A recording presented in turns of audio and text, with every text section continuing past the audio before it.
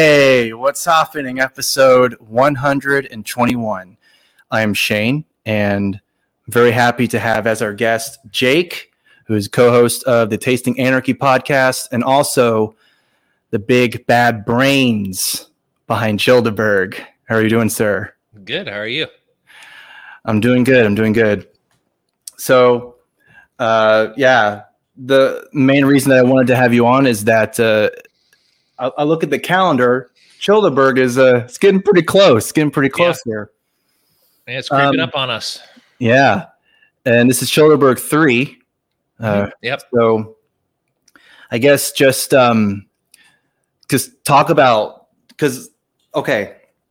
So I guess a little quick story.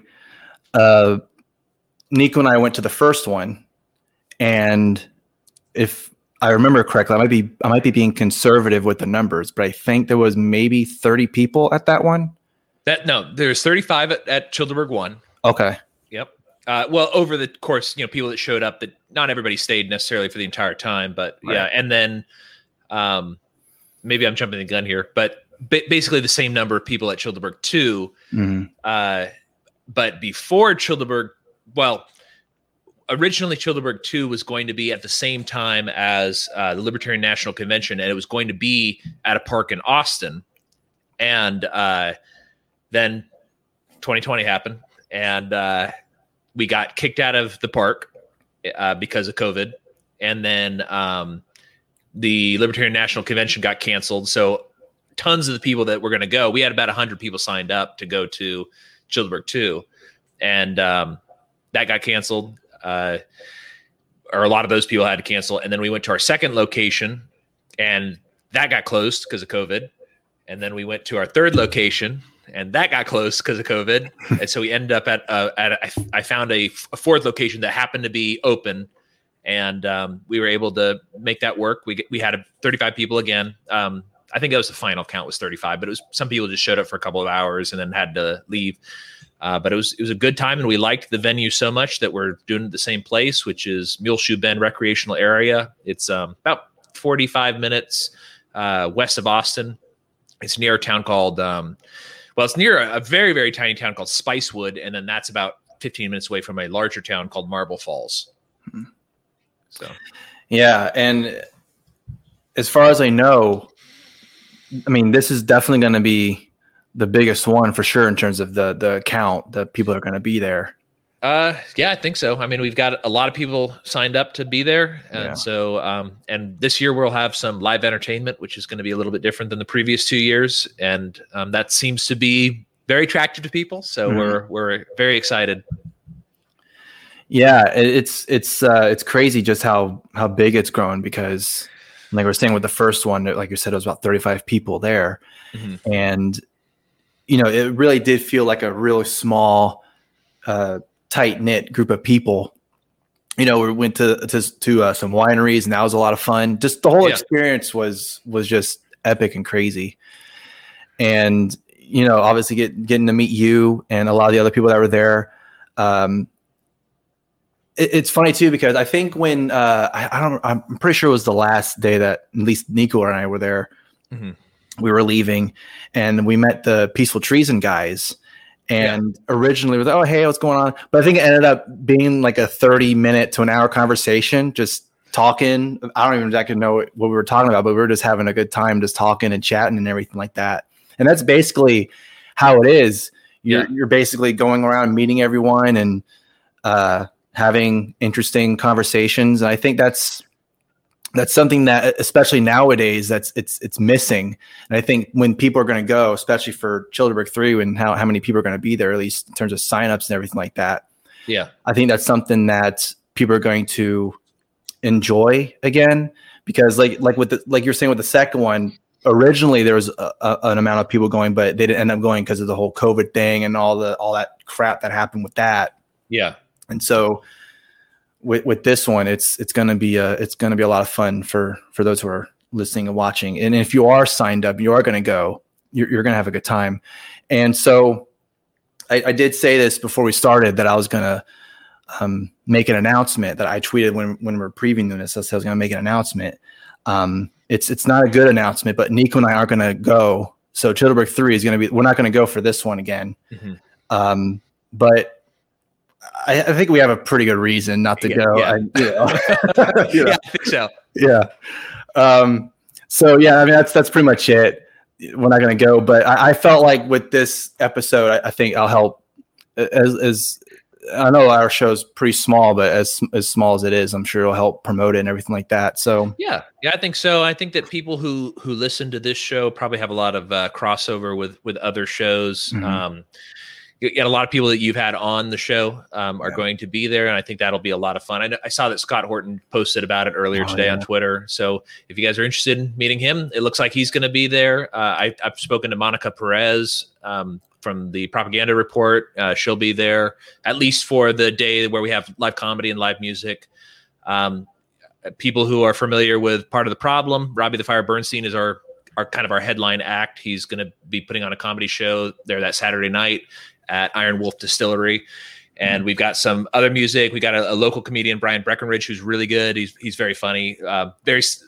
He's a Ron Paul guy. So our sort of group of people oriented type jokes, a lot of conspiracy theory jokes, anti-Fed jokes, things like that. And really funny. Like we saw him when we went to see Shane, is it Shane Clay? Not Shane Claiborne. Gillis? Shane Gillis. Yeah. We went and saw Shane Gillis, and he opened for Shane Gillis from, you know how like when you go to a comedy show, there's like a local guy, then there's like the main act's opener and then the main guy.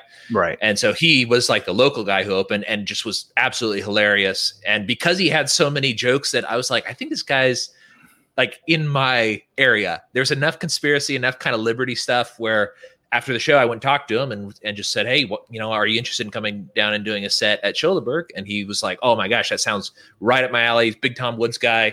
So he's really funny.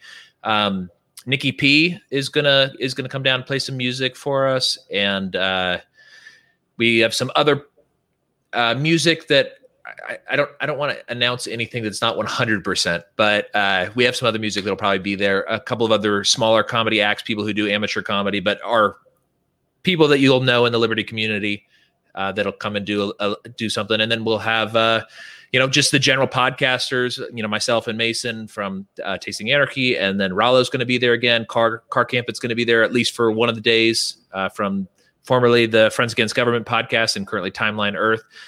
Bird said he's coming, so I'm looking forward to meeting Bird in person, also from Timeline Earth, and just a ton of people. I mean, a lot of the same people that were at Childeberg 1 and 2 are coming again. Agora Brewing, Cody from Agora Brewing, he's going to come down and do another mead tasting, I mean, just tons of people. It's going to be a lot of fun, and one of the things like that you mentioned was that. People just kind of click. Like once you get there, it's just, not everybody knows each other. You may know each other from Twitter or from somewhere else online. Yeah. But once it just feels very natural to just strike up a conversation. You're going to talk about all sorts of weird stuff, from like serious political issues to just, funny fart jokes and things like that. I mean, the gambit is wide. And then, the lake's right there, so you can jump if you want to do some kayaking or swimming. If you have a kayak, you can bring it down, or just swimming in general. There's also some great hiking in the area. The comedy show and music will be at a distillery, we went there last year. Well, we didn't know the area at all, so we just kind of discovered stuff last year. This distillery was excellent, and the dude who runs it's very liberty oriented and really cool guy. It's called Iron Wolf Distillery. They make a lot of stuff. The one that I liked, I don't really like liquor, but they do have a gin that I thought was actually really good. And so that, and then there's a winery down the street. We'll try to hit that winery up again this year. It's called Spicewood. It's actually a higher end winery. It's pretty good. And, it's just going to be a great time, just relaxing, fun. People from all over the country are coming, and, possibly one person from out of the country. So, wow. But again, I don't want to announce people who haven't said it already online. So yeah. And I know also, in addition to that, you guys are doing a to kind of help, I guess, fund the show or the event, I should say. I know you have like the freeross.org where you do a donation there. Can you kind of talk about that as well? Yeah. So the as long as the costs of the event, I just front the money, and then as long as those costs are met, all proceeds above that go to freeross.org. Last year, I think we were pushing. I would have to look up the number for sure, but I think it was over over $400. The first year it was like $175. So we did a good job. Top fundraiser was Agora Brewing last year. Second fundraiser was Rollo's Fruitcake. So he's done that 2 years in a row. He's going to do it this year as well, where it's basically a 50-50 raffle, guessing the weight of the fruitcake. And yeah, that was fun. Price is Right rules. So closest without going over wins, and you get half, and the other half goes to Free Ross. Agora Brewing, same thing. It's donation based, so if you make the donation to freeross.org, that'll give you a taste of his mead that he makes at home. And we do a good job. I mean, it's so far we've done, and then the t-shirt sales, same thing. T-shirt sales mostly cover the cost of the event itself. And then anything over that goes to Free Ross. And then usually Mason and I will match it up to $200. So anything that we give to freeross.org, Tasting Anarchy will match that up to $200 because we already pay for the event. So I can't shell out all of the money for it, but it's great. And freeross.org is extremely important to all of us that have been going to Childeberg. It's extremely, like, it almost feels like it's not enough to say it's unfair, because it's like worse than unfair. Yeah. He's been in jail for all these years now for a non-violent crime, not even like a drug offense, just for making a website. I think double life plus 40 is what they gave him. And a bunch of the people that were involved in the investigation are in jail, like the FBI agents and stuff like that, for corruption. And the judge has a lot of like shady stuff about her, and it's really a huge tragedy. And they explicitly said in the trial that they were making an example of him. And so he's a political prisoner, basically, is that the government decided that what he did was so egregious that they needed to put him in jail for a young man, same age as me, put him in jail for the rest of his life for the crime of making it easy for people to buy and sell things online. And pretty horrific, but that's what our goal is to get as much money to that organization as possible, because at this point the only thing that's going to get him out of jail is a pardon. Yeah. So that's what our goal is, to make sure that his mom, Lynn Oldbrick, can get in front of as many people connected to whoever the president is at the time, currently Biden, Trump previously, make sure that she can get the word out, get people upset about this enough that it will get the attention of whoever can actually give a presidential pardon. Yeah, I know when I'm sure it was like the last month or so, but just pretty much during that whole last few months or so of Trump's presidency, people were just tweeting the crap out. But this is obviously before he was done with, again, banned off of Twitter or whatever. But even with that, they were shouting basically and tweeting at him, basically saying, "Hey, please, pardon Ross and Julian Assange and Snowden." And I know there's others as well. But yeah, it's crazy, because you were mentioning about how a lot of the people in that case, like the prosecution, for example, or just the agents with that, are in jail because of corruption or anything like that. But they're going to keep him there because, like you were saying, a political prisoner, we're going to make an example of him. And it's almost like they're saying, and I don't know if it's, maybe I'm reading too much into it or whatever, but I mean, who knows? It's the government. So, what are you going to say? But it just seems that it's like, okay, we know we were wrong, but we're still going to act like we did the right thing. You know what I mean? Yeah. It's so dumb. It is. And it's extremely tragic too. And his account is actually a good one to follow on Twitter, because it's very encouraging to somebody who has kind of been put into this situation. Is still very positive and kind of fighting for whatever goodness he can fight for in jail. I mean, like, he's also had a lot of really tough stuff in jail too. He refused to join a gang, so they had to put him in solitary for his safety, which tells you something about jail, is that like the government can't even protect you when you're in a facility that they control. Right. So they had to put him in solitary, which is cruel and unusual, in my opinion. I mean, nobody should be in solitary. And then they had to switch him to a prison that is specifically for people who refuse to join a gang and become a target. So, like, and I think it's in Colorado or somewhere like that now. So, and then he's been making as good a use of his time as he can while he's in jail. And all we can do out here is try to make sure that he gets released at some point, hopefully as soon as possible. Yeah, and like you were saying with Joe Biden being the current president, I mean, I guess people felt because Trump was quote unquote an outsider, quote unquote outsider, they felt, oh, maybe we have a chance now. We can get this guy out, and other people that we feel have been wrongly jailed and everything like that. But he didn't do that. So now we have Joe Biden, who's I guess technically he's back to the status quo or whatever you want to call it. That's what he's saying. Normalcy, I guess. Right. I mean, the thing is I mean, with Trump, one of the things that, and it, didn't amount to anything. And this is kind of sort of the story of Trump, I think, for liberty-oriented people in general, is that there was a lot of things that he would say that made, I think, a lot of people in the liberty movement sort of hopeful. Mm-hmm. Like, and then nothing ever came of it. And that was just kind of the same thing over and over again, where it was just like, oh, maybe he will get us out of Afghanistan, and nothing really happened. And, maybe he'll, stop this, or maybe he'll stop that, or, and then there was a lot of crime reform or jail reform that he was doing or kind of pushing for. And everybody made fun of Kim Kardashian for, going to him, but she's actively saved somebody's life. By getting him out of jail. And so he was doing things like that made it seem like, hey, maybe this is actually possible. And it didn't amount to anything, but that's, your expectations with the government is very low. All you can do is just keep trying. So, and in this case, that's all we can do. And they need money because lawyers are really expensive. So, yeah. And like you were talking about with Kim Kardashian and everything like that. I'm sure there's people who are tweeting, I heard, saying, hey, at least read up on this guy's story or anything like that. I'm sure that's been done, but I haven't seen that lately.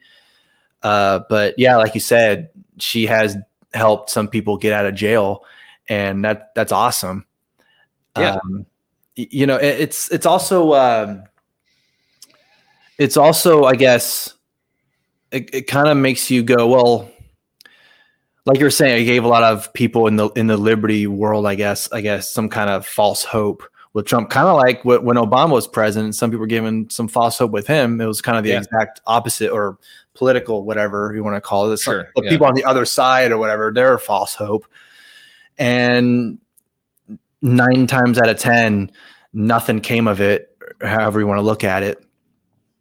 And now with Biden in there, and I mean, you can try to do it, because like with Afghanistan, for example, and how I think the original date for withdrawal of Afghanistan was April 1st. And then of course we're past that and they're still there. And I think I read a story I think it was today or so, saying that they're actually deploying more troops to Afghanistan for some reason. I can't exactly what the reason was, but they were deploying more troops there.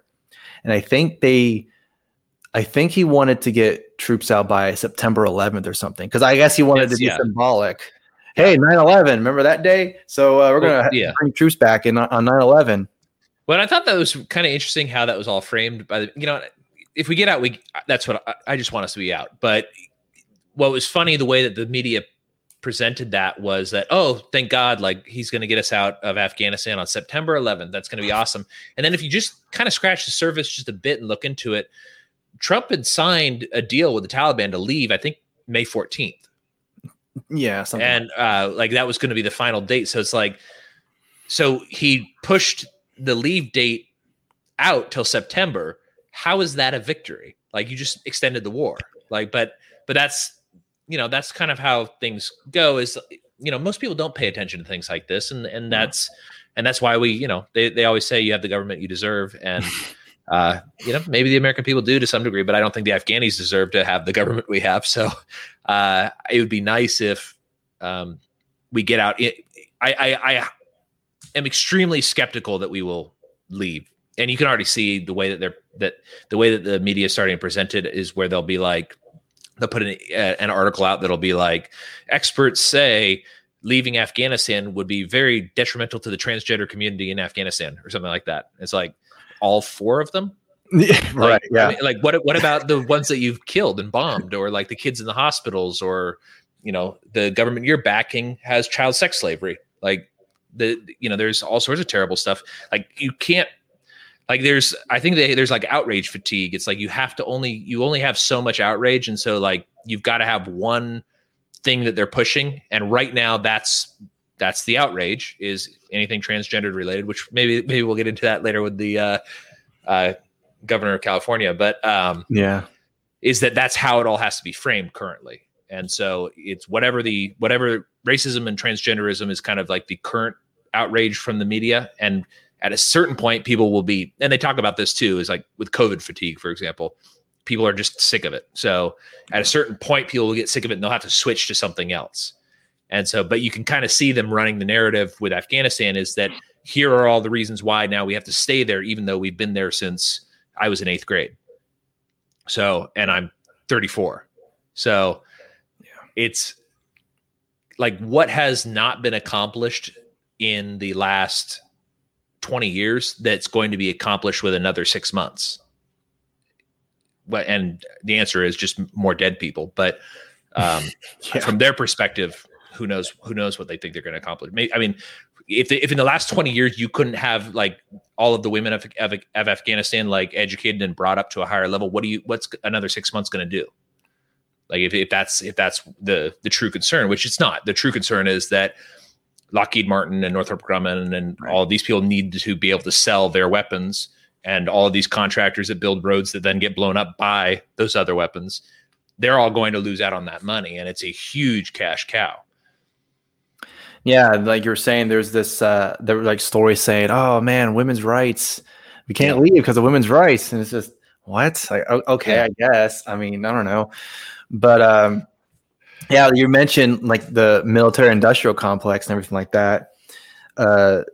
So Liz Cheney is, I guess, mulling a 2024 presidential run. And I'm thinking, okay, good luck. I mean, if you want to do that, go ahead.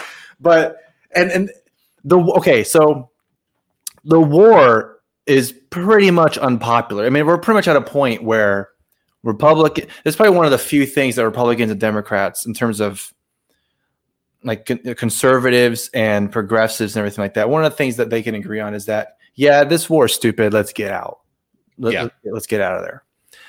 But I mean, it's one of those things too, where you're this person is supposed to represent the people that their district or whatever. And I would bet that whoever I don't even know where Liz Cheney is represented. I don't know what state she's from. I would probably guess that the majority of the people that she's supposed to represent probably don't want to continue the war. But in her mind, we need to continue this. And like you said, it's because I'm sure most of her income is coming from all those weapons contracts and all the military industrial so, and she can't be like, I think we should get out. Yeah, that sounds like a good idea. No, because I'm sure most of your money comes from that. Yeah. So you saw that you guys watched Part of the Problem, right? Yeah. Yeah. You saw Dave had on that guy, Dan McKnight from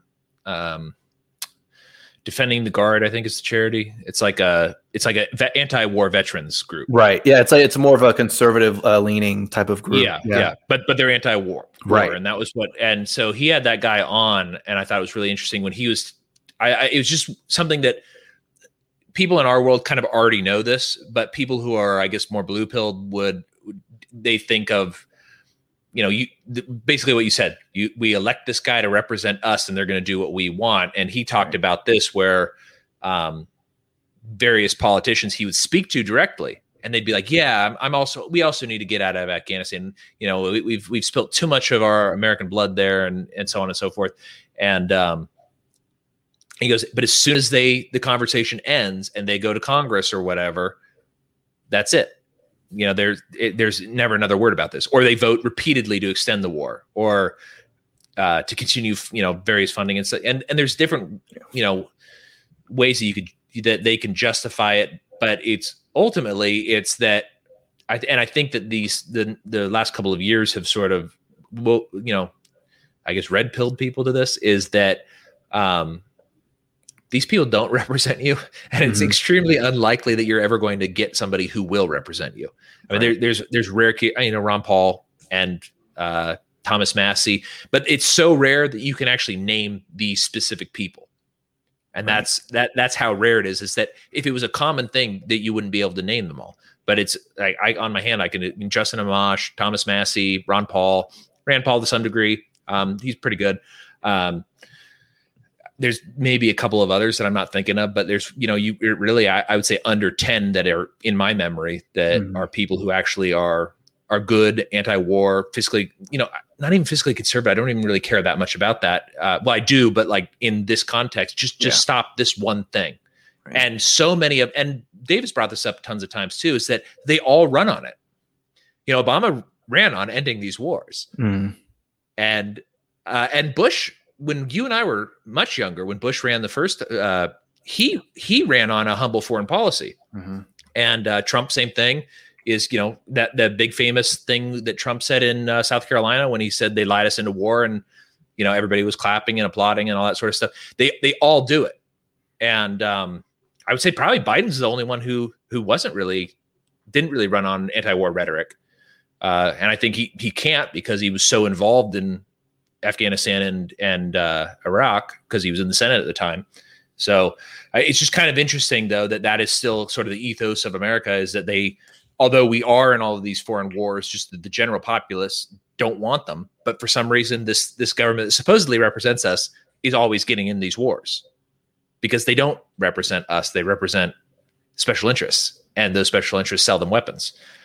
Yeah. So it's interesting. Yeah, it's listening to the Scott Horton show, that's another kind of example where he can talk to pretty much anyone, whether you're a socialist or a conservative, libertarian, progressive, or whatever. If you're anti-war, he'll talk to you. Like if you want to end some kind of aspect of the wars, he'll talk to you. And I think that's an important thing to grasp. And I mean, they spend so much money. I can just think, and it's one of those things where even if you maybe not agree in terms of where that money should go or anything like that, you can understand someone who says, well, if we took all that money that's in the military industrial complex and is put into something like healthcare or something like that, it's like, well, I get where you're coming from, because in their eyes, well, they go, well, this means they're killing someone, and over here means they're helping someone out. Right. So you can kind of get where they're coming from in that. And I'd be okay with that if you could guarantee me that the wars were going to end and they wanted to have some sort of like universal healthcare or whatever. That's fine. Just stop that one thing, and we can deal with domestic stuff later. Right. Yeah. And I think that's a lot of the message that I think, like Scott would say, is once we do that, then we can talk about some of the other stuff and argue or whatever, have conversations about the things that are domestic wise. But foreign policy, that stuff is completely insane. And I just can't, I don't know. I just can't even imagine like someone like a Liz Cheney just being, and I don't know if she's just being oblivious or she doesn't care. I'm sure maybe it's both. I don't know. But I don't know. I mean, like I said, if she does actually end up running in 2024, good luck. Because that, to me, it'd be hilarious if she does end up running and she gets like 0%. That'd be funny. But then if she gets 0%, she'll just be vice president like Kamala. Oh, so. Yeah. Well, yeah, that's true. That's true. But I mean, I know that Ron DeSantis' name has been kind of thrown out there in terms of running as the GOP president. Could you imagine if it was DeSantis Cheney? Like, I don't know if the DeSantis fans would like that. It's like, why would you choose her? Like, really? Who you aiming at? I mean, I don't know. Well, and like I can see some appeal of DeSantis, especially on like the way that he's run Florida, but Florida doesn't like invade other countries, and he's, from my understanding, is quite a war hawk. But he has sort of that sort of Trump kind of Trump style. Yeah, which you see it a lot. I think that he actually like took like hand gesture lessons. He does this a lot. I'm like, he does the same sort of like weird hand gesture things. Yeah, but he's been studying on his Trump videos or something. Yeah, the thing though is that, he's governor of a state that is doing extremely well in the pandemic. He's not going to win New York and California anyways, so it's like that's kind of irrelevant. Yeah. So like those are the people who don't like him, are the people from these like extreme left lockdown states. The people who do like him are, and that's how you win. I mean, at this point, it's not the country. You're not building a coalition to win. I don't know if that was ever really the thing. Is that we had Joe Biden got the most votes ever, right? And by percentage, very, very high, actually, as far as like the number of people who turned out to vote. But Trump got second most, and as a percentage, extremely high. And there wasn't that much difference between the two, as far as like just the popular vote goes. And that's not how the election works exactly. So there's just really not that much up for grabs which I think why they're like recently they although they do this all the time, but they're pushing to get DC to become a new state, and it passed the House. So, and Biden said he'd support it, but it won't pass the Senate. Or maybe it won't. I mean, I've been surprised before, I guess, but that's kind of, I think, what's going on right now is that there's just right now it's sort of like I think the country is so divided, and because it's so divided, you end up getting these just not great candidates at all. You get, and DeSantis, like, again, good on COVID stuff, sort of. And although he did lock down for a time, which is not like I would have preferred, although, and same thing though, with like the, what's the governor of South Dakota's name? Kristi Noem. Kristi Noem. Yeah. She never locked down. Like, that's better. But she's also, if you go look at her foreign policy comments and stuff like that, terrible on foreign policy. Yeah. So like, maybe we'll get Dave Smith. Maybe he'll be president. Maybe, yeah. Well, he did need to say, I'm seriously considering running for president. So, I mean, I don't know. That would be really. See, I was thinking about that. That you mentioned Dave Smith, like possibly running, or whatever. I was thinking about that. I'm thinking, okay, so if he does end up running, and I think it would be hilarious if he did end up running, or whatever, and he does end up getting the nomination. How are all the people who are saying, well, you got to support the nominee no matter what? And the people who don't like Dave Smith, they're going to be like, well, I'll make an exception this one time. I don't know. I don't really like some of the things Dave said. I don't like some of the people he's had on his podcast. I'm good. I'm going to abstain from voting this time. Yeah. Well, I guess we'll see what happens. I mean, it can't, a Dave Smith campaign can't be that much worse than a Joe Jorgensen campaign. So, I mean, and it'll be more entertaining. Yeah. Like, at least you got that. I mean, the thing is, like, I've been in libertarian politics since 2008-ish, 2007. I used to run the Young Libertarians in Virginia Beach, and thing is, the party has always kind of been this way, where like. It is annoying, but it's always sort of had this sort of like a gated community or something. Like you have to know the password. Yeah. It's because it's those people's club, especially like the Young Libertarians was a little bit different because it was mostly just people hanging out. It was basically my what do they call it? Foyer. The entry into Childeberg was I ran a political organization and it was boring. So instead of it being boring, I was like, well, let's just make it a party once a month. Yeah. And so we had the top floor of a bar, and we just had a big group where people would, bullshit and talk. And once in a while we'd get stuff done. Like, none of it really mattered because that's just kind of politics are, is if you're not in one of the main parties, not a lot of stuff matters. Like we ran a campaign, Virginia, when I first kind of got into the group, Virginia was outlawing smoking inside. And so we did a campaign kind of where we went around and tried to get restaurants to sign up to allow it to still be optional, because this is, and sure enough too, like exactly what we predicted happened. There were a number of restaurants that were not great. One of them was called Atlas Bar and Grill. They were not great restaurants, but their big gimmick was that they were a family friendly and family friendly was code word for we don't allow smoking inside. So they didn't even have a smoking section, but all of the other bars and stuff, or all the other restaurants and stuff, had a smoking section, and it was basically just like a high wall that the smoke just kind of went over, and it made the entire place smell like smoke. But that's what smoking sections used to be like.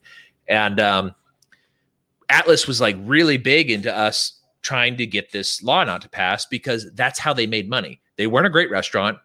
Like, their service was okay. Their food was not great, but it was smoke free. And so people after church a lot would like to go over there because they want to bring their kids out with them, and they don't want to go to a restaurant that has smoking. Well, if you make it so nobody's allowed to have smoking, you remove their competitive edge. And our prediction was, if this law passes, Atlas will go out of business. And sure enough, it went out of business. It became like a froyo place or something like that. And good froyo though. But and then the restaurant that they competed with was Kelly's Tavern, where we actually had a lot of libertarian meetings. And they basically just took over what Atlas did. They had almost the exact same menu. I mean, it was just burgers, and it was like Applebee's type food. Yeah. And so that was one of the big political things we did. But most of that stuff, it's very discouraging when you're not making any difference politically. And it's not, I mean, the system is not really set up for a third party. If you think you're going to make political change, you can do what Ron Paul did and change a lot of people's minds and impact the overall political culture that way. And that's probably a better use of your skill and time. And running for president is one of those things that can kind of help with that if you have a good candidate. I mean, the Libertarians had Harry Brown, which was a really good candidate. And actually, I think Jo Jorgensen was his running mate in the 96, or was it 96? I don't remember which campaign it was, but she ran with him at one point. And but Harry Brown was kind of inspirational. But then, like, when I got into the movement, we had Bob Barr, who, is Bob Barr. And then Gary Johnson, who I actually think is actually not a terrible guy. His second campaign wasn't good. His first campaign, I thought, was good. And it did actually convince a lot of people when he didn't have a lot of media attention. It convinced a lot of people who were kind of borderline or didn't really like Obama, didn't really like, who was the second one? I think it was it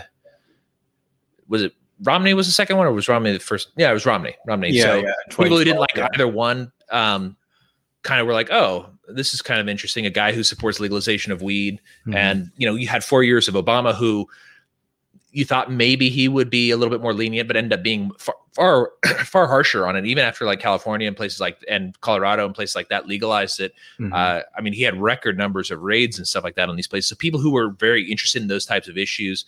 And that kind of, I think, did bring people into the party. I mean, I always say this is that, people dog on Gary Johnson a lot, but he brought in a lot of people I know into the party.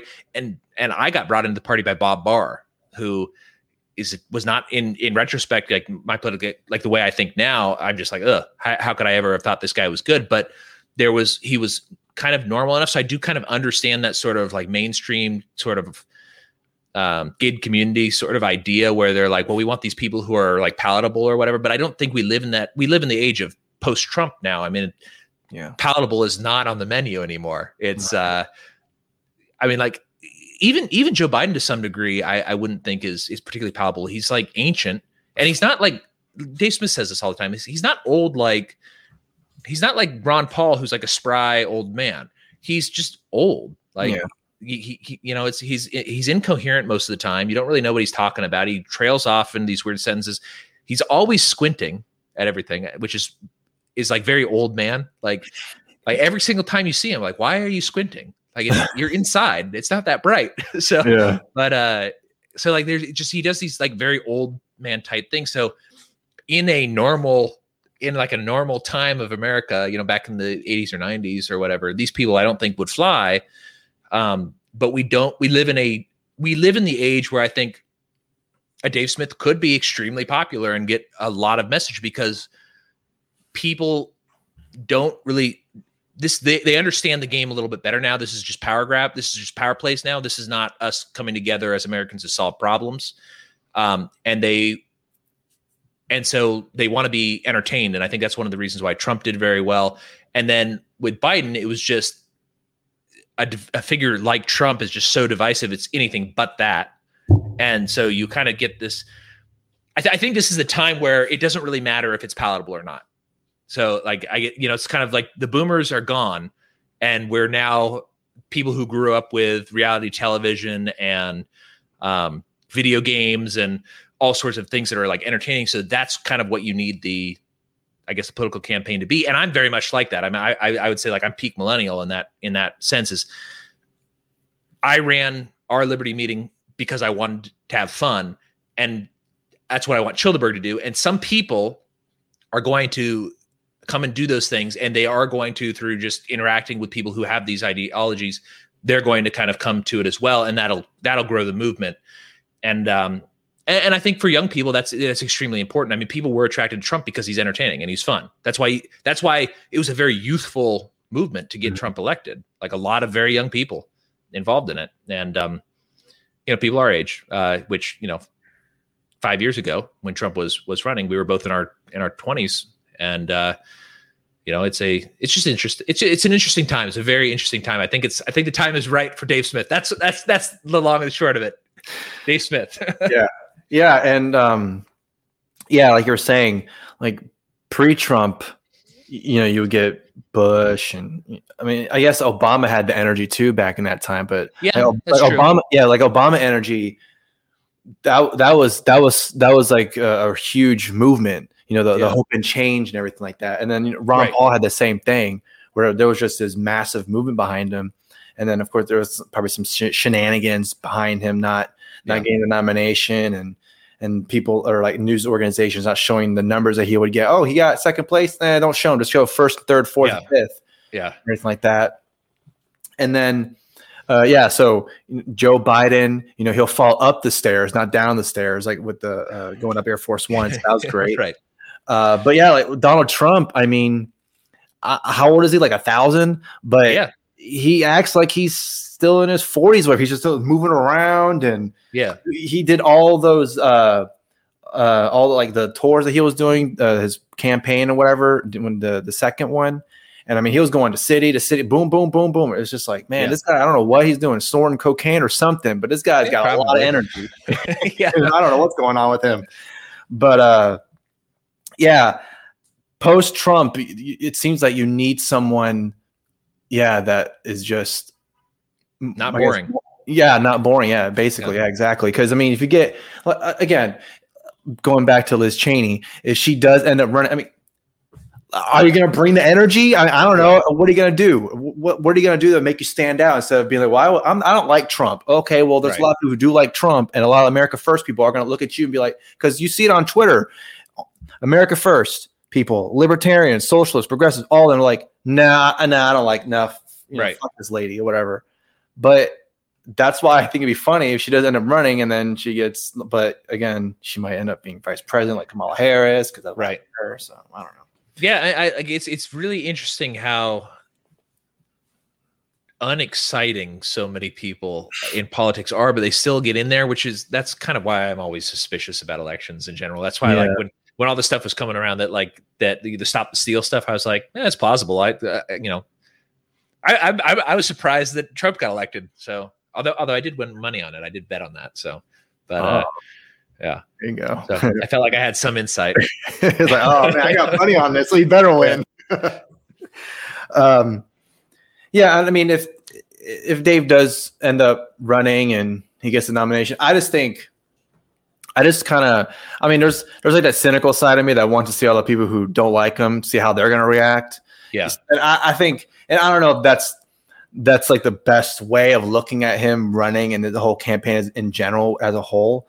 But it'll just be funny to see how people would react. And this is according to him. And I'm not going to say I know 100% because I'm not in that world in terms of like the numbers or anything like that. But I'll see tweets, he'll retweet, hey, I used to be a Bernie bro, whatever, but listening to you, like just recently he was on Joe Rogan. I listened to you on Joe Rogan's, and I was like, oh, you make some good points. Whatever. I think I'm a libertarian now. Or I didn't know I was a libertarian, but then I heard you talk about it. I agree with everything you said. I think I'm a libertarian. All right. There you go. And I think he'd make that point too, where he's because people will say, well, you only bring in alt-right people, whatever. But you see a lot of the, like I was just saying, Bernie bro, or just left wingers in general. They say, hey, actually, what you said was cool, and I like it, and now I'm gonna sign up to be a part of the Libertarian Party. Yeah. And I mean, whatever you want to say about that, that's good, because I know there's people out there who just say this, just go in the GOP, and I think because that's already it's part of the two-party system. It's already in there. I mean, Ron Paul, for example, he didn't run as a libertarian in 2008-12. He was a Republican. Right. And I'm sure that was a strategy to him, because he's saying, well, I already tried the libertarian route. It worked, but it didn't work that well in terms of how my message got out there. And now people call themselves libertarians because of that whole 2008 and 12 campaign from Ron Paul. So, yeah. You can see this, like even people like who I would not consider a libertarian at all, like Ben Shapiro often refers to himself as libertarian. And it's like, well, not really, but but it which maybe that's not good. I don't know, but it's sort of like, it's sort of entered the American consciousness that being a libertarian is and there's people on the left too who do this. Rubin talks about it all the time, and he's kind of a lefty guy who's kind of moved over toward the right, I guess. But like people who used to be just kind of normal people are kind of like now going like, and I think it's mostly because of Ron Paul are going like, well, this is just like people who want to let people be left alone. And once we can get to that point, maybe we can hash out these other things that, they support either left or right. But sort of like what we were talking about before is like, let's just stop the wars, and then we can talk about these other things afterward, but let's just do this one thing. And then, we can maybe, the libertarian can present itself as a third option. I'm not hopeful in that regard. I think that a strong libertarian party is good for changing the mentality of America. And I think that's kind of what Ron Paul did, although he did it through the Republican Party, is changing this idea of what's going on. There's enough ripple effects on that and enough people kind of seeing what's going on that I think that's what a good libertarian candidate could do, especially in a crazy election. If the next election, if Trump runs again, the amount of media attention that's going to be put back onto the Libertarian Party, just like with Gary Johnson, during Trump versus Hillary, is people kind of going like, people already kind of think of the Libertarian Party as being sort of an alternative Republican Party. And to some degree, I think that's a little bit true. Although there's a lot of very left-wing people in the Libertarian Party as well. But if Trump runs again, they're going to try to put a spotlight, I think, on the Libertarian Party. This time they just kind of completely ignored it. And I think it was because Trump had such a solid base that they didn't think the libertarians would peel anything off of Trump, but they might have peeled something off of Biden if they'd given any attention to Joe Jorgensen. Yeah. Because a lot of stuff that the libertarians were sort of running on in the previous election were, I would say, more left-wing things. Like they weren't really touching a lot of the Trump issues. And, that's for better or for worse. I don't know. But so I think that's kind of what, Dave always talks about this, and I think that's accurate, is that the 2016 election was a extremely missed opportunity, but the 2024 election may be a very similar situation, especially if Trump runs again. Biden's not running again. I mean, I don't think it's a numbers issue like his age. It's just he can't run again. I don't think he's going to make the entire 4 years.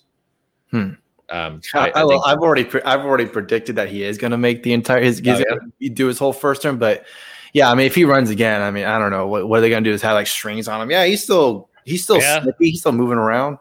Right. I mean, once in a while I'll see him give a talk or something. I'll be like, oh, maybe he's not as far gone as I thought. And then you'll see him do something else, and you're just like, no, he's not there. Like, he's gone. Yeah. Yeah. Like in the debates with Trump, people were saying, oh man, I can't wait for him to mess up. He's going to mess up really bad. And then you see him, he's like, it wasn't that bad. I mean, if anything, Trump just talked too much. He kept interrupting him, in that first one, that kind of probably screwed him up with that whole thing. Well, like, even in the Democratic debates, I thought it was kind of like he would just trail off. And he does that in speeches now. Like one of his earlier speeches, like he had all those papers and stuff. And like several times during the speech, he was just like, let's, Yeah, he would just he would say, "Yo, yeah, so I don't know, let's just whatever." Yeah, basically, like he's just, I'm old. I don't have time for this. Did you see that? I guess they were doing some world leader meeting or something like that. It was like over Zoom, and he's the only one wearing a mask. But not even Trudeau was wearing a mask. Like, really? Yeah. Come on, man. That's like, yeah, exactly. Come on, man. But that's how you know. Yeah. That if Trudeau's not wearing a mask while they're doing a Zoom meeting, I mean, come on. Even Trudeau knows not to wear a mask while you're doing a stupid online meeting. Yeah. Really? Yeah, I don't know. It's a weird world. It's clown world.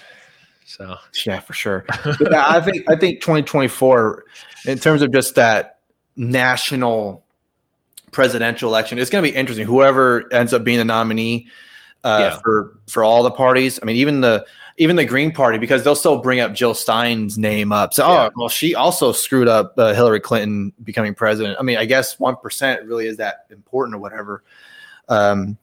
But yeah, I think 2024 is going to be interesting for sure. And I don't know. I think, I'm sure Amash's name will be up there too. People will probably want him to run for to be the nominee for the Libertarian Party. I don't know. It's just going to be fascinating, whoever it ends up being.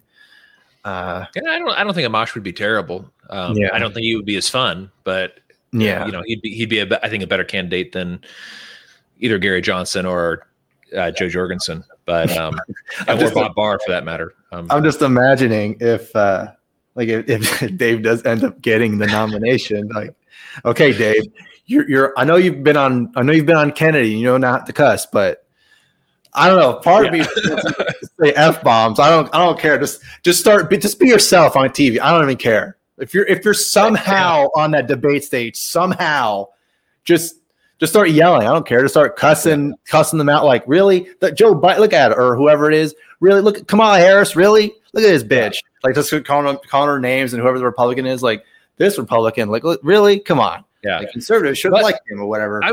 Well, we've kind of gotten a taste of it. That's why, like, when he talked about it on Rogan, I was like, oh, that's actually really exciting because we've seen him on, like that one time when he was talking to that the lady about the police in New York about stop and frisk. And she was just like, well, they're just doing their job. And he goes like, well, it's not really a very morally valid defense to just say that you're following orders. It's perfectly a valid response. He goes, really? Just following orders is a perfectly valid response. I think we've already established that that's not the case. And everybody except for the lady arguing with him understood that he's referring to the Nazis. Yeah. Like, it's not an excuse. We've already determined this, like, as a society, that just because somebody said gas a bunch of Jews, like, that's not allowed.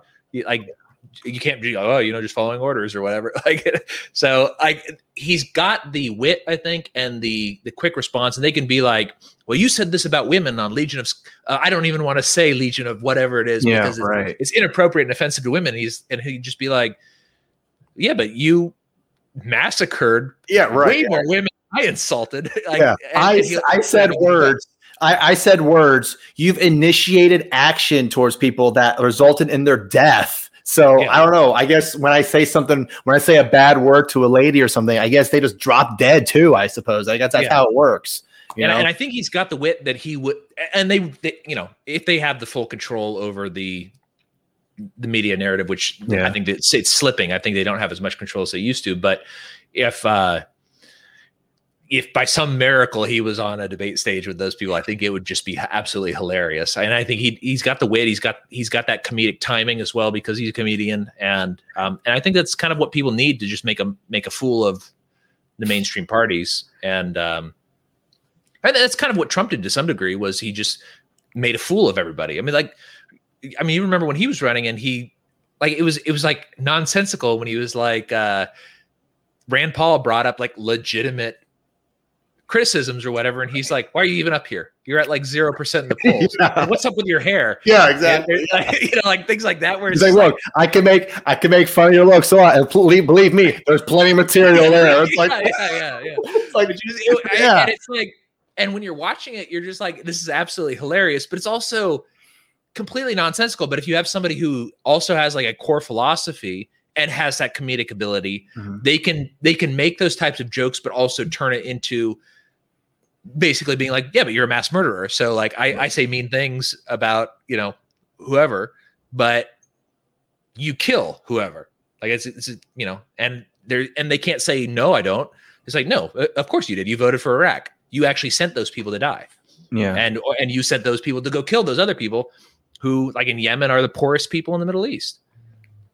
Yeah. So, and I'm sure he would probably get a lot of donations from military veterans saying, I agree with this comedian guy. I think he's making a lot of sense. And again, with the whole representing thing, all these people are supposed to represent saying we don't want this war to continue, but I'm going to continue voting for it because my name is Liz Cheney and I can do whatever I want because I'm a Republican, whatever, screw you. Yeah. Yeah. Well, it's also not like a professional comedian has never become president of a country. Like the president of Ukraine, Zelensky, was a professional comedian. He's very funny too. My wife watches him. There's a lot of interesting like shows that they have over there that I actually think would do really well here. They should bring those shows to the United States, but wouldn't be the first in time. English. Yeah, it wouldn't be the first time they would Americanize shows. Yeah. So okay, I guess kind of going back a little bit, and speaking of comedy, there's going to be a recall election. Looks like against Gavin Newsom, and a certain someone is going to be. I think it's pretty much official now, right? Or is it? I think she said it publicly, so I think that like the interest is official. Okay, yeah. So yeah, Caitlyn Jenner is apparently going to put her name in there, so that's going to be funny. So I know when Arnold Schwarzenegger, they did that. I think it was a recall election or a special election or whatever. Yeah, that was when Gray Davis got recalled because of the whole. I think was it because of Enron? I can't remember what the scandal was, but there's a huge scandal about energy, and that was what got Gray Davis recalled. Yep, and then Arnold Schwarzenegger won, and I don't even know what happened with that. I think he won, I believe. I'm not really sure. Yeah. So he was governor for the remainder of that term, I think, and then he won a subsequent term. I think that's correct. He was governor. I was actually not living in California anymore when he became governor. I lived in Virginia at the time, but as far as by California standards, he was an okay governor, I guess. I mean, it's California, so pretty much whoever you get's not going to be great. Thank you for voting for me. I'm happy to be governor of California. Thank you. That's pretty good. That's a pretty good impression of Arnold. But yeah, so it's gonna be funny seeing one celebrity, Arnold, being governor, and then if Caitlyn Jenner ends up winning, there's another celebrity. I mean, so Donald Trump was president, that was a celebrity. Arnold Schwarzenegger, celebrity. Ronald Reagan, celebrity, he was president. That's right, and he was governor of California. That's right. I guess if you should be governor of California first, then you can become president, because people were throwing it out there about Arnold Schwarzenegger running for president, but that never materialized. Well, he can't. You have to be a natural born citizen to be president. Right. So they would have to amend the Constitution. But, right. Yeah. I think there was some talk about maybe we should do this because we like him, but it never happened. Yeah. But yeah, it'll be because also there was talk. I guess people want because I think Matthew McConaughey is also possibly going to run for something in Texas. Supposedly he's floated the idea, or I don't know if he has or if people around him have floated the idea of running for governor here, which I don't know anything about him. Maybe he'd be all right. And then Dwayne "The Rock" Johnson also possibly running. I don't know. I'll say this about The Rock: he's got the charisma. He's definitely got that, but I think he'll just be so milquetoast as a politician because he just wants to be friends with everybody. Yeah. I really don't know anything about it. I mean, the thing is, when it comes to, I think, political office, the person that wins has to be extremely charismatic. That's why celebrities do very well usually in things. Right. And also the name recognition helps a lot. once they get into office, if they want to have like a successful thing, they would just have to bring in people who know how to. This is kind of why Trump didn't do well, actually, is because he doesn't know how to run anything. This is kind of why you get this permanent bureaucracy in government, is that people get in and they don't really, A, the job is too big for one person to do, and B, most people don't know how to do that. So that's why you kind of get a lot of the same people staffing from administration to administration. They don't really rotate people out a lot. I mean, like, although it's not exactly the case because it's the Federal Reserve and it's a little bit, but Jerome Powell is a Trump appointee, but he's still chair of the Federal Reserve. And then, Janet Yellen was an Obama. Well, actually, no, she was an Obama appointee, but as soon as like her time was up, then it was Jerome Powell, if I recall. And then I think she's in with Biden now too. She's Treasury Secretary, I think. Yeah. Because there's two like Treasury people. One is like the person that signs the dollars, and the other person actually has power. I can't remember what the other position. One of them is Treasury Secretary, and one of them's like Chief of the Treasury or something like that.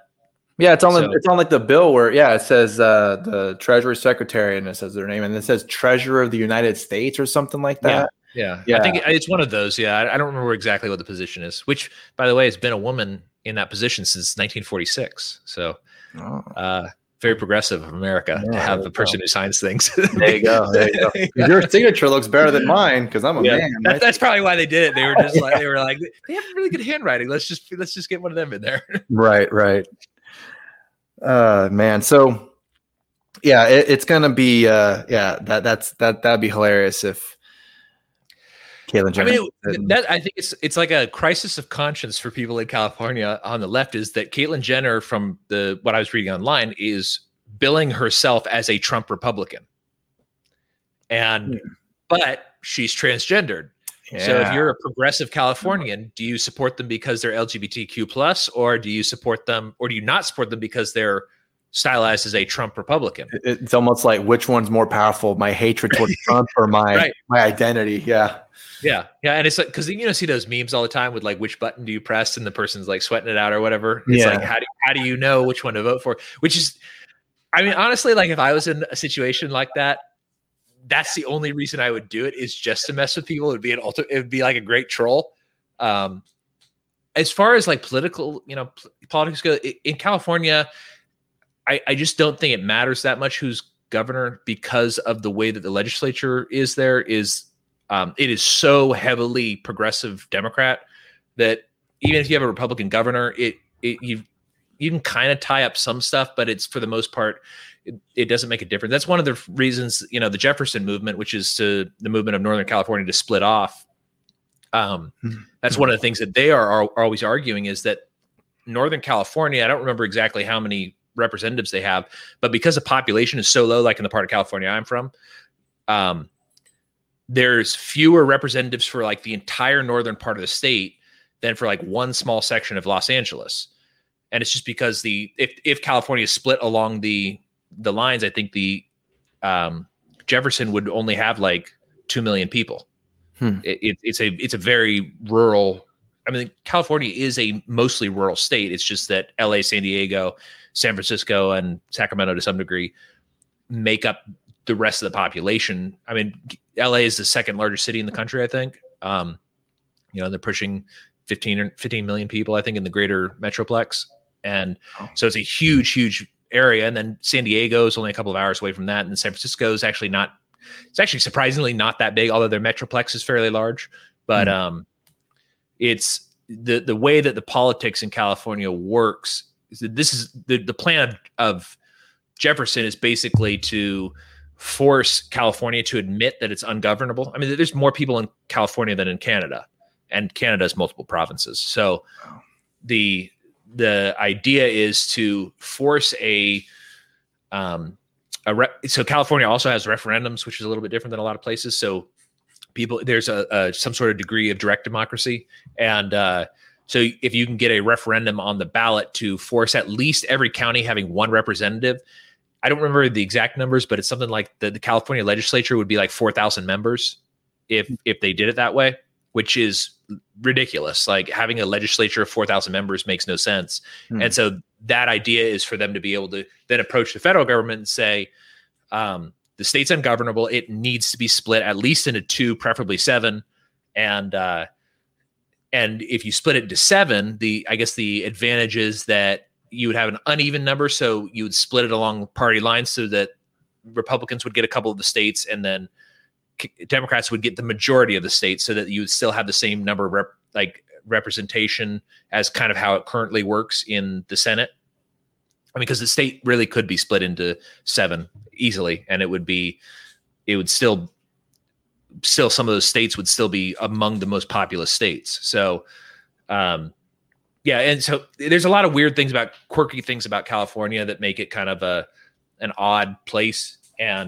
But it's also an extremely, extremely progressive place in the metro areas and an extremely sort of conservatarian place in the rural areas. So very, very farm. And I mean, like the main industries in the county where I'm from are like logging and farming and ranching, that kind of stuff, like rural type jobs.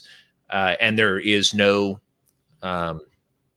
there's no real city there. Actually, I guess Tahoe's kind of a city. So, and Tahoe's extremely progressive as well. So, and then, then you get places like, up by Reading. Reading is kind of a conservative city, but it's a city of like 10,000 people or something like that.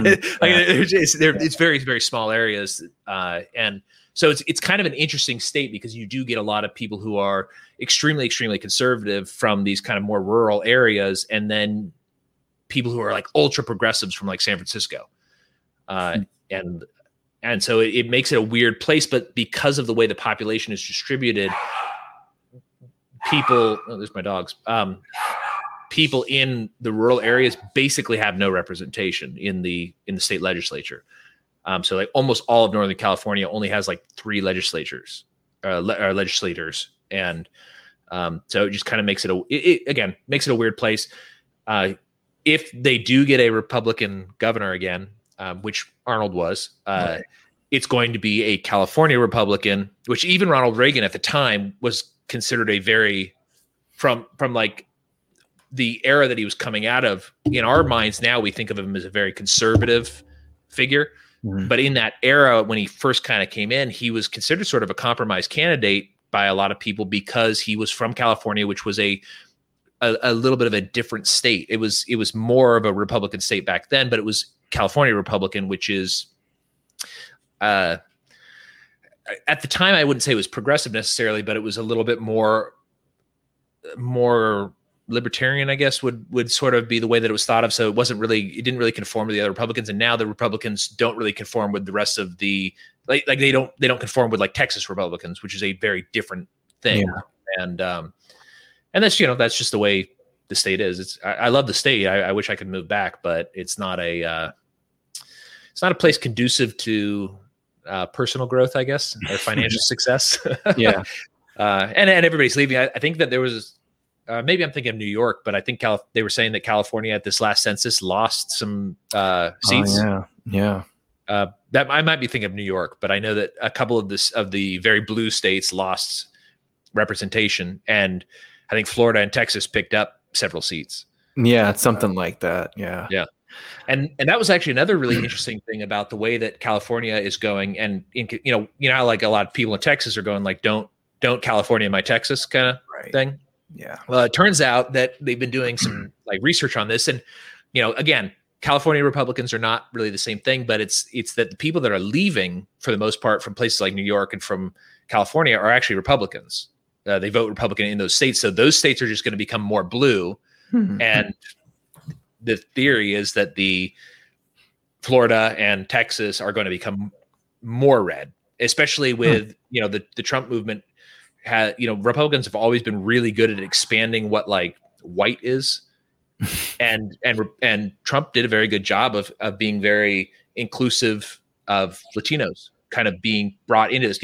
At the turn of the century, Italians and Irish were not white, but at some point they needed to build the larger coalition the Republicans started integrating these other groups of people into it, and Asians to some degree have been integrated into that. So there's now this a larger coalition of people who, if you don't think about it, you would go like, oh, they're going to vote Democrat, and Democrats take that for granted a lot. Where like, and Trump kind of turned that on its head a little bit. I mean, especially male African Americans and male Latinos and Asians have, in large numbers, started switching over to voting more straight line Republican than they ever did before. And I think that's why we see like a lot of the how the media has been really promoting this Stop Asian Hate stuff, is because they don't want to lose the demographic.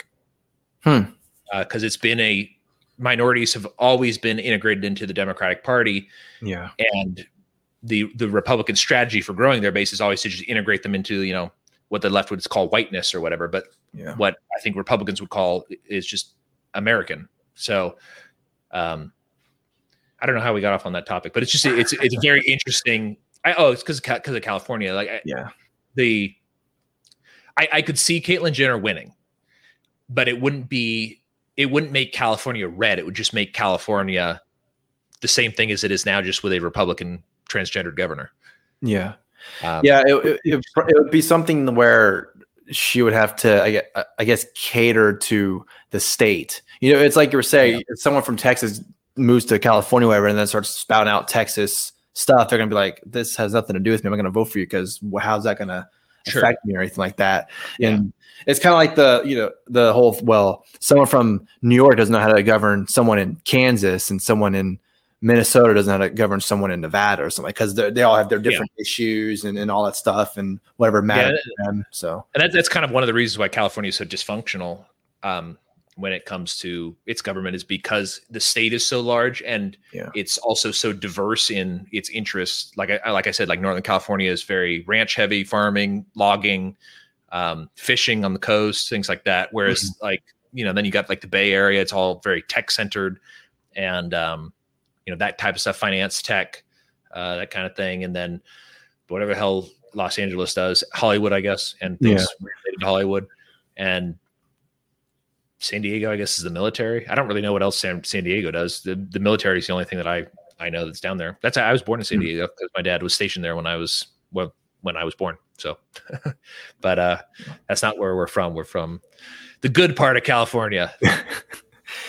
With that like splitting the state, is that kind of where the and I'm just thinking of it geographically, but is it that bend, where like Nevada is, and it goes like that? Is that where it would bend?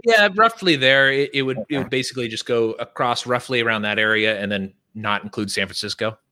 So but then there's a lot of proposals. I mean, this has come up several times. When I was a kid, I think it was either when I was a kid or was maybe a little bit before my time. I don't really recall it very, very well, but my parents talk about it once in a while. There was a vote to split it, a referendum, and ended up failing. But there's been a couple of others. There was like either the 6 Californias or the 7 Californias proposal a few years ago that never made it to the referendum. And then there's been a couple of 3 California proposals where Northern California would be split into its own, and then you'd kind of have like a Central California section that is more coastal, and then you'd have Southern California centered around LA. The problem with a lot of these proposals is that a lot of places don't. So like where I'm from, San Francisco's kind of Northern California, but like none of the people from like the parts of California I'm from want to be anything related to San Francisco. So, and you got the same thing down in Los Angeles. Is as soon as you get out of Los Angeles, especially once you get into some of the farmland and things like that, they're very, very anti-LA. But if you just split it up by these geographical borders, you kind of end up with Northern California being what Northern California wants, and then the rest of rural California still being stuck with all the same problems. And because, I mean, it's just the nature of cities is that they don't take up the entire area. So you don't have a lot of these people with the same interests. Cities, for it to be like, to work the way this is, I think, one of the reasons why a lot of people become anarchists is because you start kind of looking into the way the geopolitics of stuff is that to say that like these farmers out here outside of LA have the same interests as the people in LA LA people don't know anything about the water issues. You know, California has a lot of water issues right now. LA doesn't know anything about the water issues of the farmers, and the farmers don't give a shit if you can wash your, you know, $1 million Tesla or whatever, you know? Right. Yeah. You can't arrive at some sort of compromise that will benefit both people when there's scarcity of resources, and you're not going to be able to get people who live in a urban environment to understand what's going on in a lot of rural situations, and vice versa. Like Malice talks about this once in a while, where like there's some sort of plausibility when like you live in an apartment complex that you'd like, well, you know, I don't really want somebody to have a gun that can like shoot through the wall and kill me or whatever. You know, there's a surface level plausibility of that, but it makes no sense at all to tell somebody who lives on 20 acres out in the middle of nowhere that they can't have a gun, especially when it's going to take an hour plus for the sheriff to get to your house if you have a problem. Like, you need to be able to take care of those things yourself. And that's not something that through like a lifestyle concept, somebody in the city is going to have a very good grasp on. Even people like me, you know, we live in Arlington now, but like in the DFW area, there's just a lot of stuff that I kind of forgot about from living out in the country. So like when I go visit my family in California, the town has grown, so we do have a lot of those conveniences, but like my sister lives up in the mountains now, and it's like you can't just go to the grocery store real quick. Like, oh, we're out of, you know, whatever. Let's just go to the grocery store. Yeah. And here it's like the grocery store is 2 minutes away. But when you live up in the hills, it's like, no, it's an ordeal. It's a 45-minute drive to get to the nearest grocery store. That grocery store is usually not very good. It's usually just kind of a convenience store, and they may not have a lot of those things. So, so it's just that's just one example of like very different situations that make it so that you cannot really form a cohesive political entity.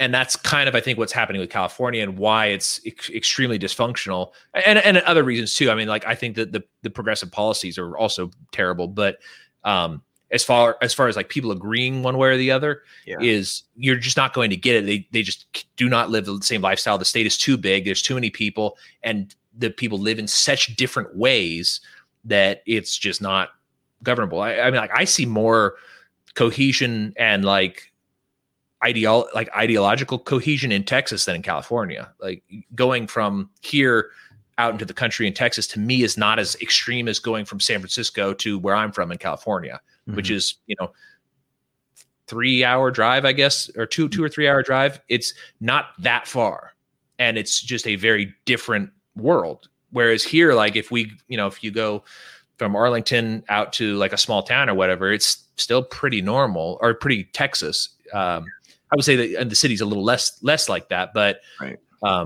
it's still, there's, I think, a little bit more cohesion when it comes to just being able to understand somebody else. Whereas in California, it's so different, and it's just, I mean, have you ever been to San Francisco? No. It's wild. Like, it's a beautiful city. Well, not anymore, but you know, it's got a lot of cool things, but it's like, it's just a very bizarre place. Seattle's like this too. It's just like, I'm sure there's like suburbs and stuff like that they're basically the same as here, but just more left wing. But just the cities themselves are just so weird. And like San Francisco and Seattle, I always and Portland too is like this. It's like they're always trying to like out bizarre each other. Yeah. Just like, it's kind of, Austin, I guess, is a little bit like that, where Austin's like, they kind of want to be along that same sort of like keep Austin weird slogan. Yeah. But they've got nothing on San Francisco. San Francisco is it's like just another world. It's weird. Yeah, like you were saying about how just a 3-hour drive from a major city in California to somewhere in the middle of nowhere, it's completely different. It's that divide, I guess, between city and country, or rural versus like a big, highly populated area or whatever. And it's kind of that. I'm pretty sure it's an argument, so correct me if I'm wrong on this, but it's like that argument where that's why instead of just a United States of America, everyone gets to vote for who the next president is, whatever, because your vote matters and everything like that, because this one person is going to represent 331 million people, however many people are in America. Instead, it should just be you are your own country. You get to make your own decisions. And, for example, like someone who lives in Dallas has their beliefs or whatever, and it's probably pretty liberal or progressive, whatever. And then someone in, like, I don't know, Midland, for example, they're kind of more in like the oil country type of place. And that's their livelihood is oil. But someone in Dallas, they're like, no, I'm going to go to this vegan shop because that's what I care about. Yeah. And it's that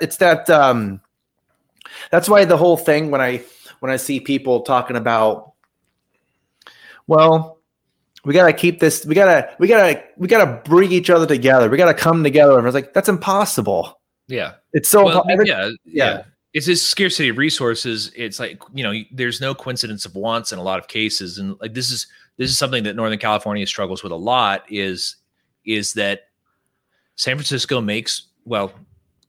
the cities make these rules for the rural areas that just don't make sense at all for the rural areas. And it also destroys any sort of economic activity. Like they've made a lot of logging is extremely difficult now in California. Although to some degree, I would say I agree with making the logging difficult. I wish they would just privatize. I mean, California is something like 80% owned by the government. So a lot of it is the issue. This is a whole separate issue, but so they probably with the logging thing, they probably have I would guess they can only cut so many trees or something like that to do any of that, right? Like they have so the way that it used to be, and this is why, and I understand why they started putting all this legislation against it, is they used to do clear cutting. So they would you'd get a lease for 3 years or whatever from the government, from either the state or federal government, and you'd have this area where you could cut trees down as much as you wanted during this time period. And so they would just come and they would just clear all the trees out. And so then you see just these hills where it's just like completely empty of trees. It would cause soil erosion and mudslides and stuff like that. This is very much in contrast to the way that Maine does a lot of their logging. Is most of the state of Maine is privately owned, and there is quite a bit of logging done up there. But they do it's called selective logging. So they go through and they pick trees out to chop down and then bring them out. And this makes it so that because you have an incentive to maintain the land and preserve it for future generations, because this is your family's livelihood. Yeah. It's basically a lot more sustainable in that sense. Well, California's response to the clear cutting is not to privatize it and do like a Maine model. Their solution is to say, you just can't chop down trees, and it kills all of this industry, which a ton of people are employed in this industry. And it basically, this is why, like in rural California, the average age is very high. It's over 50, because anybody who's young and wants a job, they can't work there anymore. And all of those industries have been made illegal. Mining is very difficult there. Logging, fishing, ranching is difficult because there's a drought and all the water goes to the cities. So there's been a drought forever. I mean, California is a dry state, so it's so the water management is kind of a tricky situation. And if you've got 100 people voting to take the water away from the one person, even though the one person grows all the food for the other 100 people, like those 100 people are going to be, well, no, I want water. I want to be able to wash my car. And then also on top of that, there's a whole thing about water prices in California where they have a cap on how much water can cost, which means that if you don't have to make decisions about what to use water for. So like Tom Woods has talked about this before, where he's like, if water is $1, you can take a shower, wash your car, drink it, boil some spaghetti or whatever. You've got all these different things that you can do with water. Now, if water then goes up to $100, you have to start making some decisions about what you do. Maybe you don't eat spaghetti tonight. Maybe you don't wash your car. Maybe you take a shower every other day. That's kind of gross, but maybe you make a couple of different decisions. And because California has a maximum price, they're in a drought, but Dasani is bottled there. Aquafina is bottled there. Nestle bottles water there. Why? Because the water has a maximum price, so it's cheap for them to bottle it there. So, so there's like all these kind of weird things like that about California, and this is kind of adds to the political dysfunction of the state.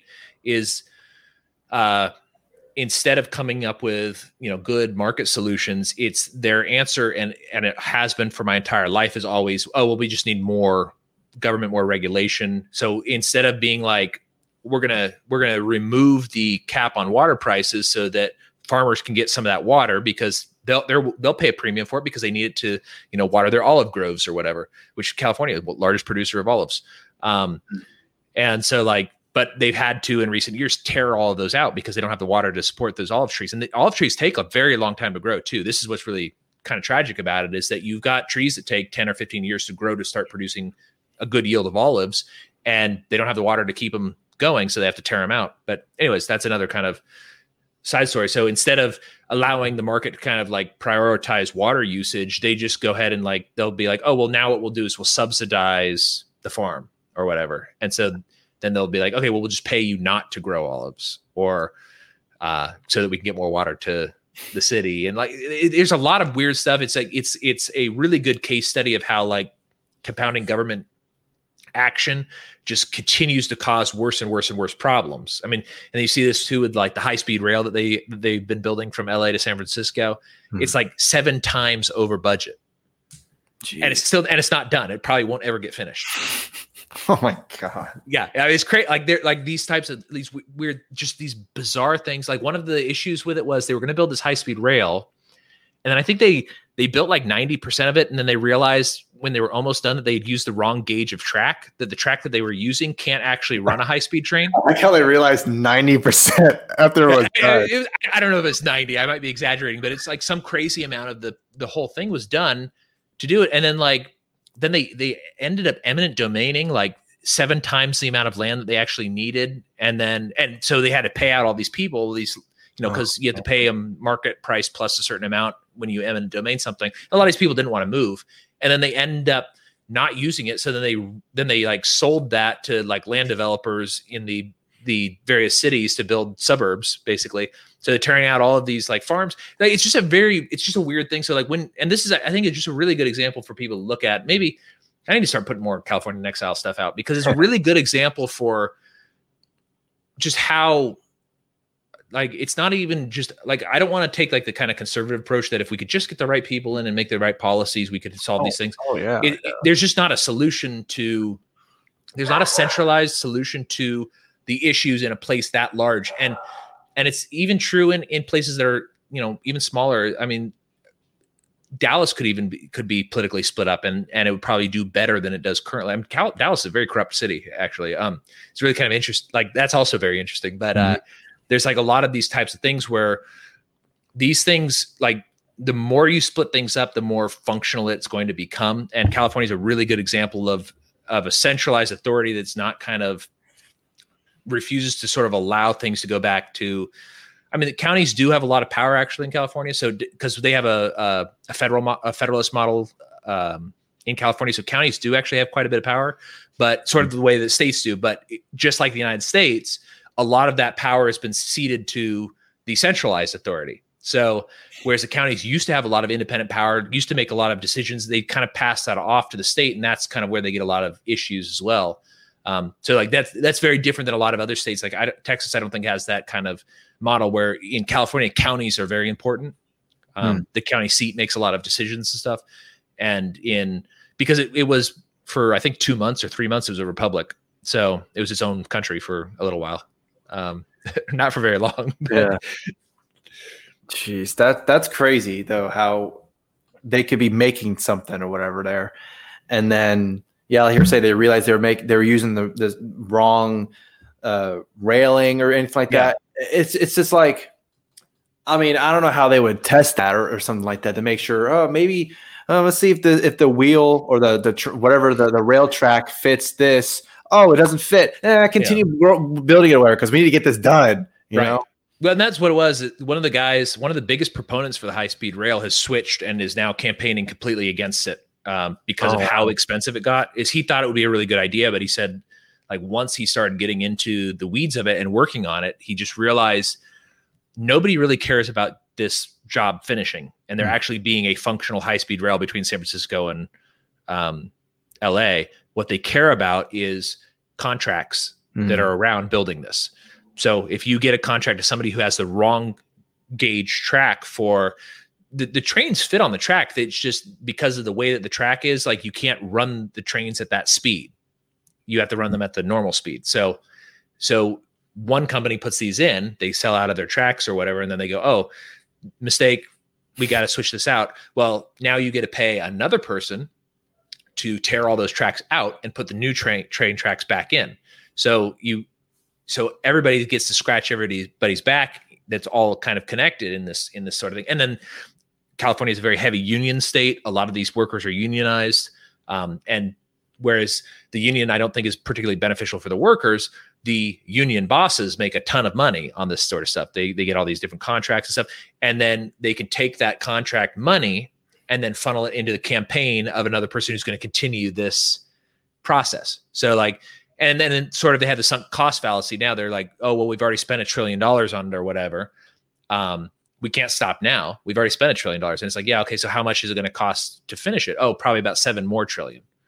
It's like, so like, I don't know if that's I don't know if those are the actual numbers, but it is something crazy like that where they keep going like, oh, well, we've already started. We got to finish it now. It's like, well, no, because you already totally got the estimate for how much it's going to cost wrong.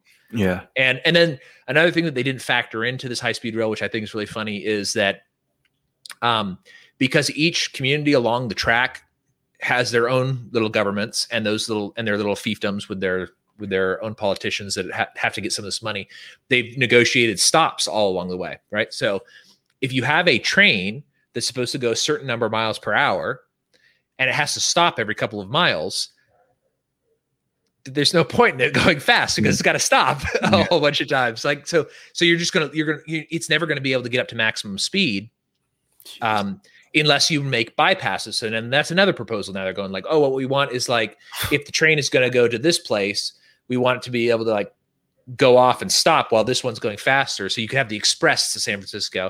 It ends up being this like just crazy nightmare. Jeez, that just sounds really. It almost sounds like they didn't have any plan whatsoever. They just went, "Hey, got build the rail, just go do it," and then they had no exit strategy. That whole term, exit strategy. But Cato wrote a really good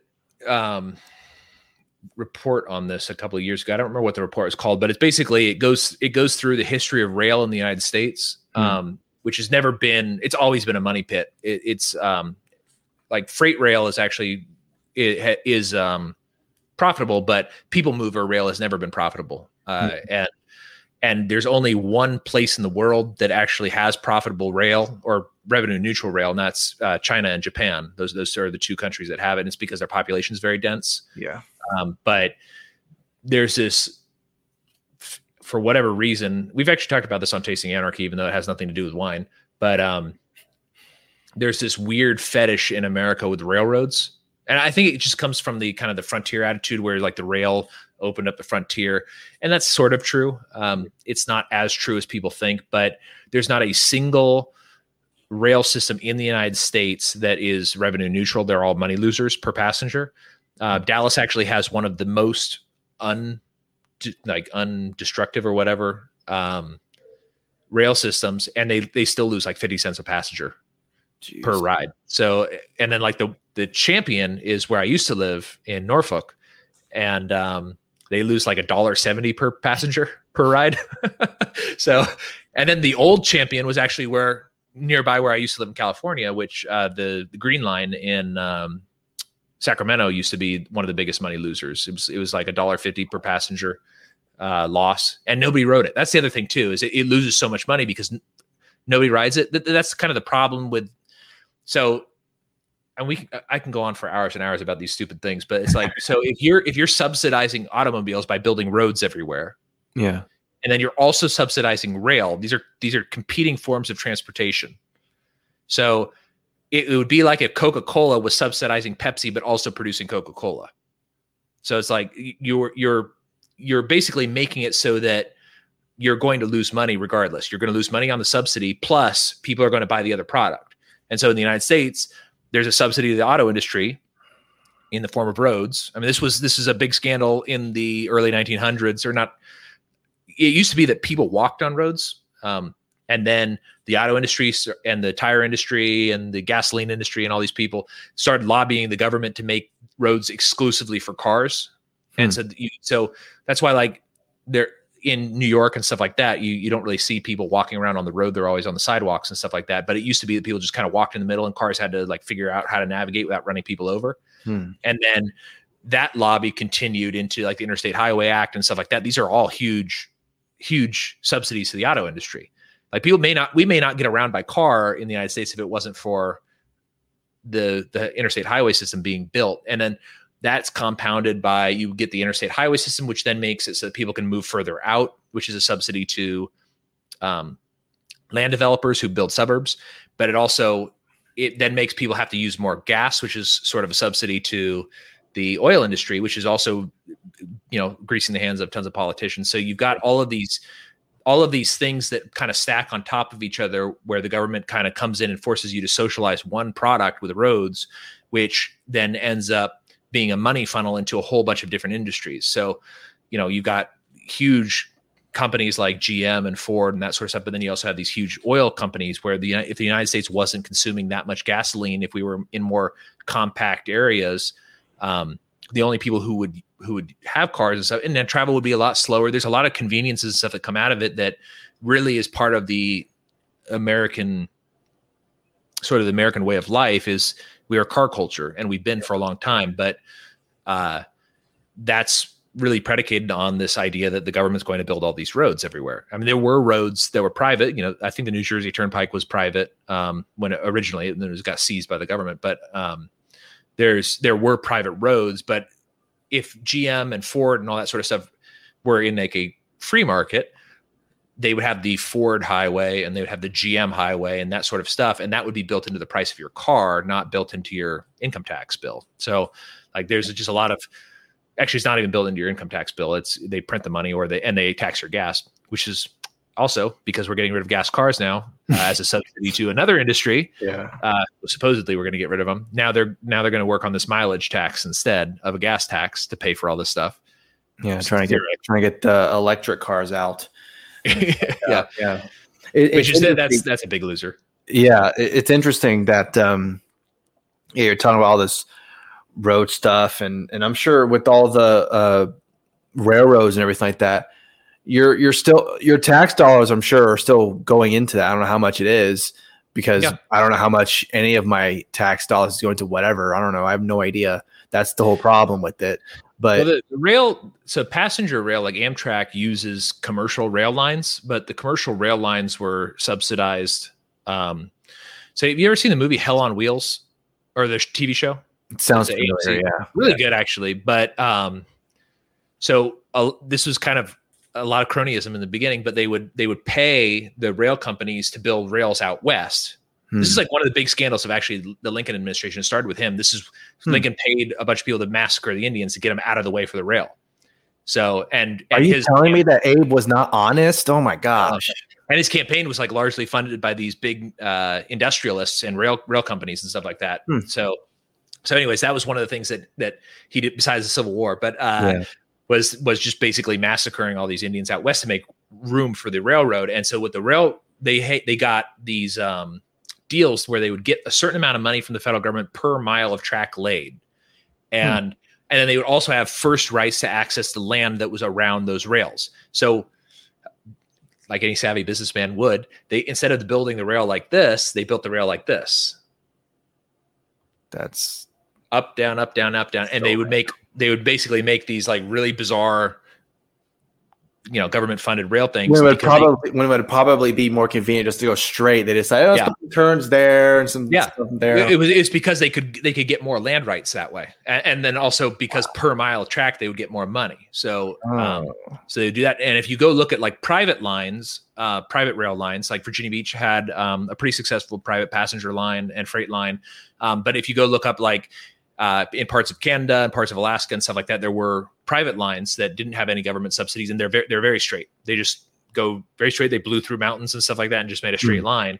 Whereas if you look at like the ones that were government subsidized, they wind around, they go here and there and here and there. And then they built all these artificial cities everywhere, which a lot of them are ghost towns now, but they would be like stops on the rail. And a lot of them were water stops. So they would be near water because you had to put water in the steam engines. But they would basically, these rail road barons would get all this first access to the land, and then once the rail got there and it was a stop, they jack up the prices on the property and then tell everybody, hey, this is this great farmland that you can come out here and buy it from us, and we'll give it to you for real cheap. But they were actually selling it for like 3 times the amount that it was worth. And then a lot of times it wasn't good farmland. People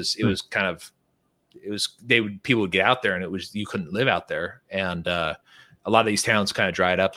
I could go on for hours about these kind of like weird stuff, but it's 10 o'clock, so we got to wrap up.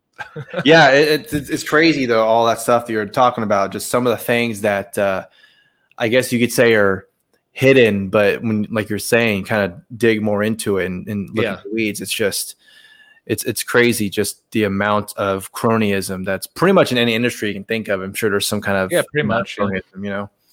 I guess it kind of gives credence to the whole Obama, you didn't build that, because the incentives are there for you to start businesses that have infrastructure support, right? But just because the infrastructure support is there because the government distorts those markets doesn't mean that that's the appropriate industry. Like, I mean, we may not even, if they had never subsidized roads in the first place, we may not even be talking about electric cars right now. We may get around in a totally different way, you know, but that's sort of the problem with the counterfactual issue is that I can pontificate and make up all sorts of stories and things like that about what might be, but I have no way to show that that's what it would be. So, and I mean, there is sort of a counterfactual to it, I guess, is that, you know, in lots of places in Europe, they didn't put a lot of money into the roads, and people do travel by rail quite a bit more there. Although the one profitable rail system in Europe was the British rail system, and then it was made public. The government seized it like in the 90s, I think, and now it's a money loser also. But that's just one of those kind of weird things where it's like when you're talking to people about these types of things where you're like, well, the government shouldn't do this, but like they see with their eyes the road is built, but there's no way to see what could have been if that money had not been taken away from somebody and put into roads. Like, we may have a totally different way of transport. Like maybe we would fly more often, or maybe there would be a lot more small airports and people would fly from airport to airport. Who knows? Well, I guess to end this whole thing, as Eric July elegantly said, fuck them hoe-ass roads. Yeah. But anyway, thank you so much, Jake, for coming on. And, you know, these kind of conversation that we were having, this is the type of stuff that, you know, at Childeberg, just having these really interesting and great conversations. I mean, you can go in all sorts of different directions, just like the train tracks, apparently. Yeah. Well, and you know what? And the people who go to Childeberg, most of them are a lot smarter than I am. There's a ton of people with just so much knowledge that go there. It's a lot of fun just sitting by the fire and just listening to people go. And there's one conversation about Bigfoot there, and one conversation about, you know, legal policy in Sudan or something, you know, some weird thing. And people know about this stuff apparently. So yeah, and so everyone that's watching and listening, if you do know about Childeberg or anything like that, I would highly recommend going. Like I was saying at the beginning, it's a lot of fun, and like I was just saying too, with the conversations are pretty much endless. You pretty much talk about whatever you want. You don't have to worry about anyone being like that. I'm sure some people agree or disagree, but that's the whole point. It's just it's really fun and everything like that. But anyway. Go let everyone know where they can find you and plug whatever you want. Sure. At Childeberg on Twitter is where I make announcements and things like that. You could also go to childeberg.com, sign up for the newsletter, and buy a t-shirt. That's what helps pay for it, or give a donation. And then if you want to listen to either one of the podcasts, Californian in Exile is at Californian in Exile or I don't remember exactly what my Twitter handle is, but you can search California in Exile, it'll come up. And then, or my bigger, I guess my more, I wouldn't say bigger. We don't have a huge number of listeners, but if you're interested in wine and liberty, so we talk about how the government is impacting the alcohol markets, and it's at Tasting Anarchy on Twitter, and we post stuff a couple times a month, and yeah, that's it. But come to Childeberg. It's going to be May 29th through 31st at Muleshoe Bend Recreational Area. You can get all the information you need at Childeberg on Twitter or at childeberg.com. All right. Well, again, thanks, Jake, for coming on. And yeah, again, highly recommend going. It's a lot of fun. Hopefully, Nico and I will go next year, but you never know what's going to be going on in 2022. So we'll see. That's but fingers crossed. Anyway, to everyone watching and listening, thank you so much for watching and listening. We'll see you next time to let you know what's happening.